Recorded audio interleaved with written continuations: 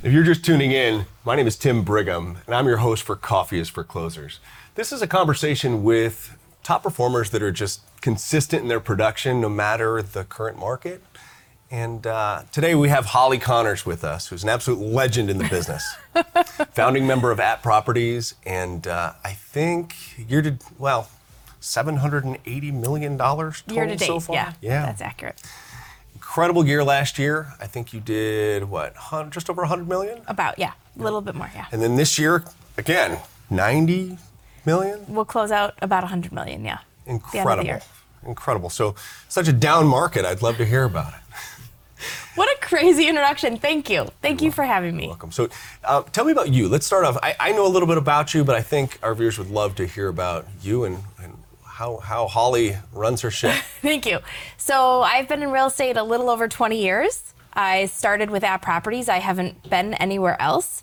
I answered a Craigslist ad for Mike and Thad looking for an assistant, the owners of At Properties. A Craigslist ad? A Craigslist ad. That's how old I am, a Craigslist ad. Wow. They took me on. I worked with them and Dave Wolf and Ann Karan, who are also legends in this industry.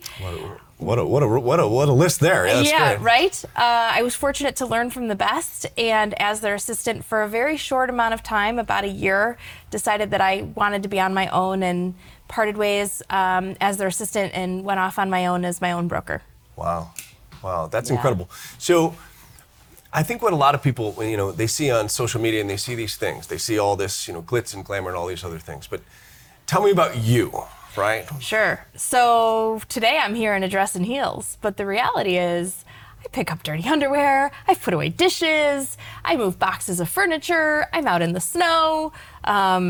It's a reality that this career choice is not clean. Yeah. There's a lot of mess. Yeah. I think a lot of people, I'll be honest, right? I used to think that realtors would show up to somebody else's house and they would say, wow, this is great. You should buy this, right? Sign right here. Just open the door. Right? Yeah. Mm-hmm. What do you think is the biggest thing that people would be surprised about of how hard your job is? Our job is physically demanding, and that's certainly a part of it, but I think the hardest part is knowing the market and being able to articulate that back to the buyer. I think that's really important and crucial. I also think talking about how the house or condo or whatever you're selling actually works, how it actually happens, is important too. And buyers aren't always looking for that in their agent or their broker, but I think they should be. It's interesting, right? I've seen you do this presentation, but how important is data? I think it's amazing how you use data as almost like a weapon, right? A weapon? That's funny. It's truth. That's it's the funny. Truth. I don't think data is a weapon. I think data is an important tool to figure out how you want to move forward. I think data can go any direction, and understanding the data and how to articulate the data and how to really dig into the information so that the consumer understands it is crucial. Buyers need to understand how the market is working. Real estate is a lot less like real estate and more like the stock market. And having a broker who can articulate that and work through the data is crucial. So give me some examples. Like, what was something that you primarily work into your presentation if somebody's looking to sell their home? What's the secret sauce that comes out that you love of the data points? A couple of my favorites are absorption rate, month supply of inventory. I really like total showings to contract. That's a data point I like in residential real estate. On the listing side, and I think those are important data points on the buy side as well. I like median price. Am I showing my nerdiness now? But that's what we want. We want to see I like the nerd. Right. I'm a little bit of a nerd. Everybody sees on social media, I'm in real estate and this and that. They don't understand that there's actual work involved. There's hard work and a lot of math. Right. This is a B2C environment. I'm working with consumers, and there's emotion and there's feeling. And so having the ability to work with that feeling, but also use those feelings as a tool to be positive and using the data and the math to be successful. Right. I think that's the most important piece, is using the data to be successful, not just saying, hey, I'm going to list my house. And those successes aren't mine. Those successes are my clients. Those successes are for the consumer to do better and be better in real estate. Right. So I have to ask you a question that, everybody tuning in is going to want to know the answer to. Yeah. I know you're focused on Arlington Heights, right? I do work in the suburbs. Yes, my office is in downtown Arlington Heights. So are the Bears really coming? In my opinion, I would say yes. And I believe that in part because at a community meeting, the representatives for the organization said that Arlington Heights is really their only choice. I think it's a great move for the organization. I think it's a positive move for the community, and I think it really benefits the suburbs. It's interesting. So how would you think that would impact the market? So like for me, right, as a normal consumer, right, you know the data points. Well, you're not normal. Let's call a spade a spade. You heard it here first. So listen, the first part that we look at with a stadium or a casino, right? I look at it as the casino effect, right? You bring in something and you not necessarily have a good vibe about that type of growth. What's your opinion on if the Bears were to move? I think that we have to look at other areas where there's been big change. Wrigleyville, for example, in the last few years, there's been big change there, and it's been positive. I think we need to look at Frisco, Texas. I think we need to look at Arizona. I think we need to look at Oakland. And when big sports teams make big moves, what happens to the community around it? A great example would be Truist Park outside of Atlanta. When the Braves moved, what happened to the area around there? Yeah. And we can see from history what's going to happen. We can almost predict the future based on history. So if we look at that information and those data points, and we look at the math and the science and what happened in real estate, what happened to police, fire, infrastructure, we can make good decisions to move forward. I have an incredible amount of faith in our community leaders in our village, both in Arlington Heights and Palatine, Buffalo Grove, Elk Grove, Rolling Meadows. All of the community leaders are doing everything they can to ensure that our communities stay safe, that they stay engaged, and they can move forward in a positive way. Can you imagine the Bears coming I know, through? it's so cool. It's insane. It's so cool. It's insane. It's going to be so cool. I could walk there. It's pretty cool. Yeah, you know, I think that the community involvement too is that all the development that the NFL has shown in the past and what they're going to do surrounding it is going to be incredible, because then it'll be a new Arlington Heights, right?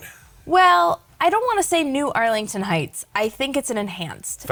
Yeah, correct. I stand corrected. Yeah. Something I love about the suburbs in Arlington Heights specifically is that small town feel. Now, fun fact, Arlington Heights is the largest suburb in Cook County. Schaumburg could win, but it covers a couple counties, so it's a little unfair little point there. Yeah. I love that Arlington Heights is a small town feel, and I have a lot of value in that. And I think bringing the Bears to Arlington Heights isn't going to change that. I believe firmly that it will stay at small town feel, but just enhance what we already have. Love it. I love it. So, just think of the tax income. I mean, it's a game changer. It's a complete game changer, and all that gets poured right back into the community. We already run at a budget positive. Let's keep moving forward. Yeah. Change is inevitable. The growth and development that comes with it. It's going to be awesome. Yeah. So let's talk about COVID, right? I think that's what everybody's mind with when it comes to real estate as well. COVID created this giant boom. Now what? Do you think the media's portrayal of what's going on right now is real, or what are you seeing happening? I don't. If you actually hear what the media in general is saying, it's not 100% accurate. I think we have to really look at the data and understand the data to be accurate. I can throw out numbers to you all day, like average in 2019 was 5 showings to contract in all of MRED, and now it's 8. Yeah. But what does that mean? If you don't understand the data, then the consumer is just going to hear you and move on. And I think it's important to really comprehend what's actually happening in the marketplace. So for everybody that's listening that doesn't understand what you just said, can you go a little deeper with that? Explain that data. So in 2019, the average showing, the listing needed 5 showings to get a contract. Okay. Simple. Sure. Makes sense. Yeah. When we went through COVID, we went up to 7 or 7.5 or almost 8 showings to get a contract. That's great, right? That means that we're getting more showings per listing to get it. That's surprising. Like, I would think it was less, right? Because everything moves so quickly, and you're saying it actually increased. It increased. There were more buyers in the market, so more demand. Yeah, okay. We're now in all of MRED at 8.3 showings on average to get a contract. Wow. Where in 2019 we were at less. So what does that tell you about demand? Yeah, I can tell you as a mortgage lender, my phone doesn't stop. Right. Right? And when people call and say, well, interest rates are supposed to have affected things, but they really, we're starting to look at things like a little bit differently. Like, interest rates are cyclical. So they're up right now. But what happens when they go back down? Right. And I'm advising, maybe like you, that consumers really need to be in the marketplace now. Because if rates go up slightly even more, or if they come down, you're positioned to make good financial decisions for the long term. Yeah, so I'm coaching on, right, what happens if rates come down? The demand will increase. But if you're telling me that we're still having showings, I'm still issuing pre-approvals, that tells us our demand is already at a unsustainable level because we don't have inventory to support. That's right. Rates drop. You'll have a consumer that maybe is hanging on to their house that doesn't want to sell to buy another one because their current interest rates are in the 3s and 4s. If our rates drop, maybe they're willing to actually move on to another house versus right now they're looking at something that's a little bit higher. I mean, it's for a perfect storm. You buy now and you negotiate, right? Agree. And then refinance it later. Agree. Right. I think you're also seeing the piece where in the 50s, consumers bought a house and they made a 30 or 40-year commitment. Yeah. That's not the norm anymore. I don't know that math, but I would assume the average consumer is moving every 4 to 7 years. I think that's realistic. We saw in the past that the average time for a borrower to hold a mortgage is 3 years. Right. I believe that's been shortened since rates did what they just did. Fair enough. So when looking at that, are buyers making long-term huge commitments? I don't think so. So getting into the marketplace, earning your equity back, making some money and moving on, I think is an appropriate action step. Yeah, I agree. You know, I got to ask you something, right? So the media is telling us that we've got this down market. Everything's just awful and, subprime. Everybody loves to talk about the 2008 like it's in comparison. That's over. Let's move on.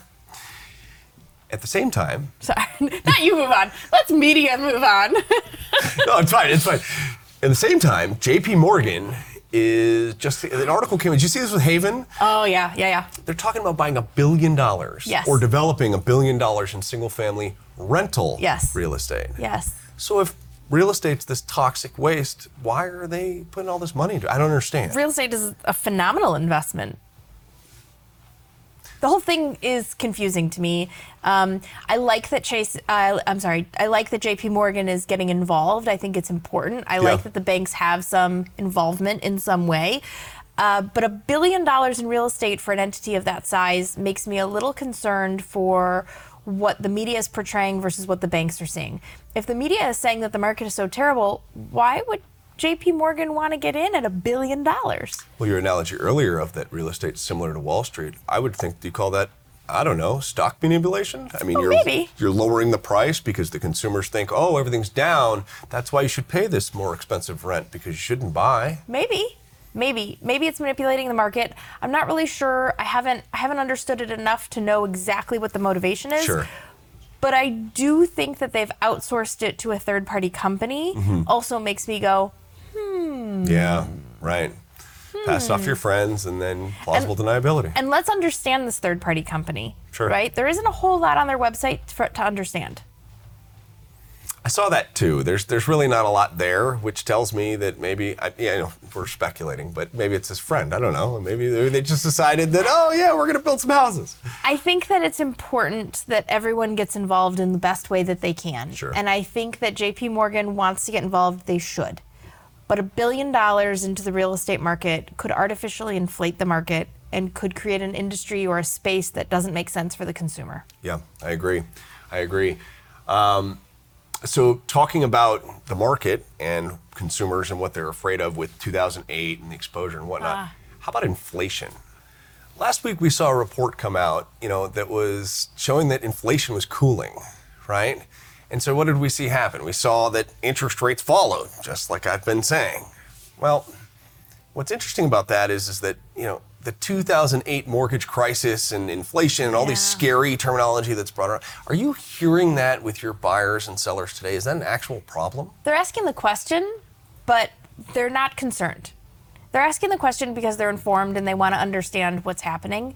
But the reality is, our market, specifically in the Midwest, is just keeping up. We didn't see the dramatic appreciation that the coasts saw. Right. We saw relatively steady appreciation, but we didn't see absorbent amounts go through the roof. Right. So the Midwest really hasn't seen this dramatic inflation in real estate like other parts of our country have. It's interesting you bring that up too, is that, the desert states, right? Quickest to climb, quickest to fall. So when we see these reports that are going to come out probably next year that say that, real estate's come down in price, well, they came down from what? From what? That's always the question. From what? If a California buyer sells his house, he's got $1 million in equity, and he pays cash for a house in Arizona, but he pays $150,000 over ask. Right. And it comes down 75, you're still up 75. Yeah. Right? I mean, I don't think we saw much of that in Illinois, right? Again, real estate is more like the stock market than it is real estate. Yeah, fair enough. So I got a question for you. I'm ready. You had to take a guess at what you think the biggest price increase due to inflation was, commodity-wise. What do you think it was? Commodity-wise, I'm gonna say milk. Milk. It's a good guess. It was actually eggs. Oh! For those of you who don't know, I actually have chickens. I guess. I feel like chicken's the new And Bitcoin you've now. told me stories about your chickens talking to you. Oh yeah, they do. They do. Yeah, listen, I have friends and they have feathers and it's fine. Okay, I'm proud of it. No, honestly, they're the best pets ever to have, and their maintenance is pretty minimal. But I have eggs now, and I get to give everybody eggs as presents. I'll be over for egg souffle. Yeah, done, done and done. So, did you see this whole report that Lawrence Yun came out with, the chief economist for National Association of Realtors? Ah, yes, I did. It's wild, right? It is wild. I mean, we're still seeing a 0.3% in appreciation. Yeah. Oh, the market's going to crash, right? When chief economists are telling us that we're still going to, now, not a huge number, but at least it points us in the direction of where we're going. Right. Right? What do you think the hottest market is to look out for next year? You know I read the article, right? Yeah, well, of course you read it. So Atlanta, right? Right. So Atlanta. If Atlanta is going to be doing well, which historically, it's up, down, like everything else, that tells us that we're seeing growth in these markets. That maybe the desert states have something to do with the national reports, but we're still going to see appreciation numbers. I think so. I don't think we're going to see any major declines or huge fallouts.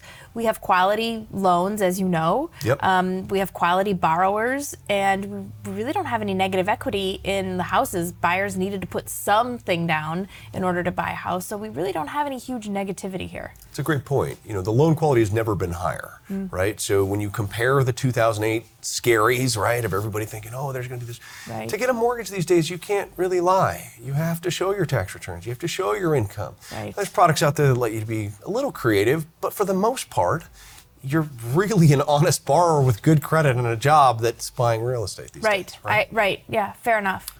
Yeah. So if you had to give unfiltered advice to an agent who's watching this, listening to you doing on camera, 90 million.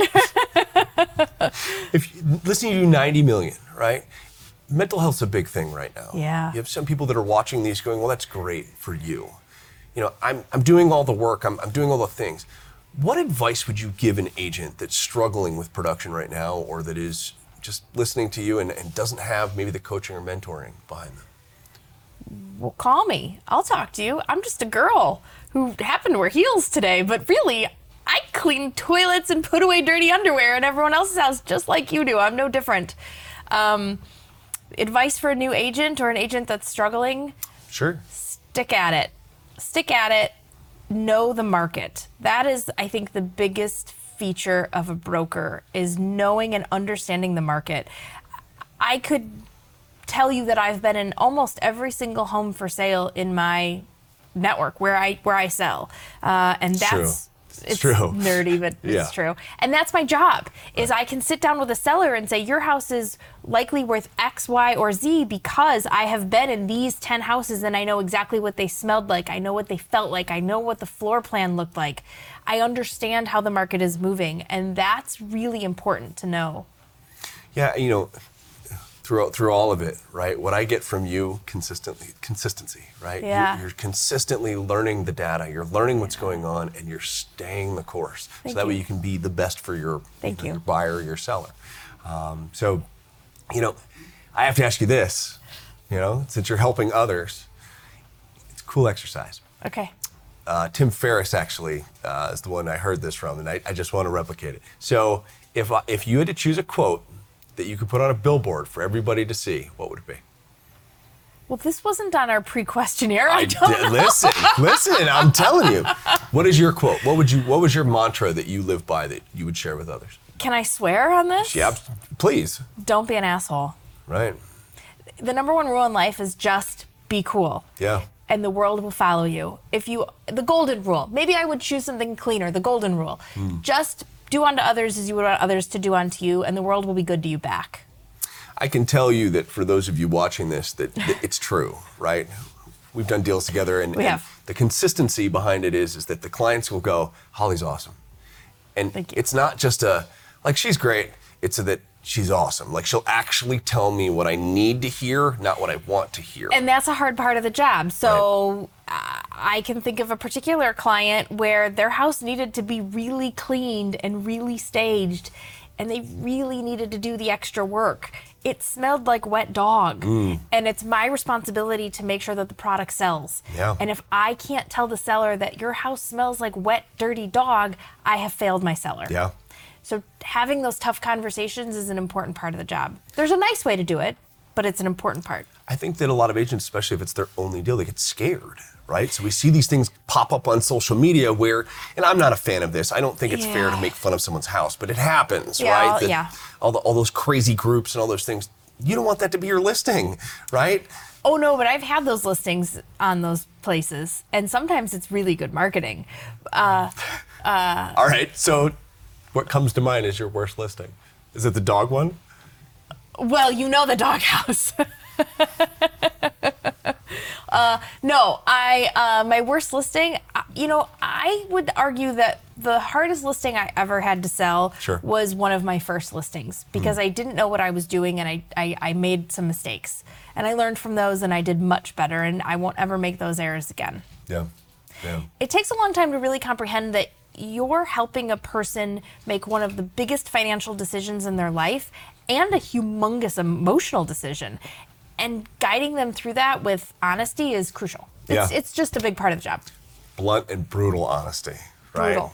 Because Brutal. sometimes you don't want to hear it. Brutal. That's great. So who's your hero, if you had to pick one? Batman. Batman? Batman's your hero? Just saying. You heard it here first.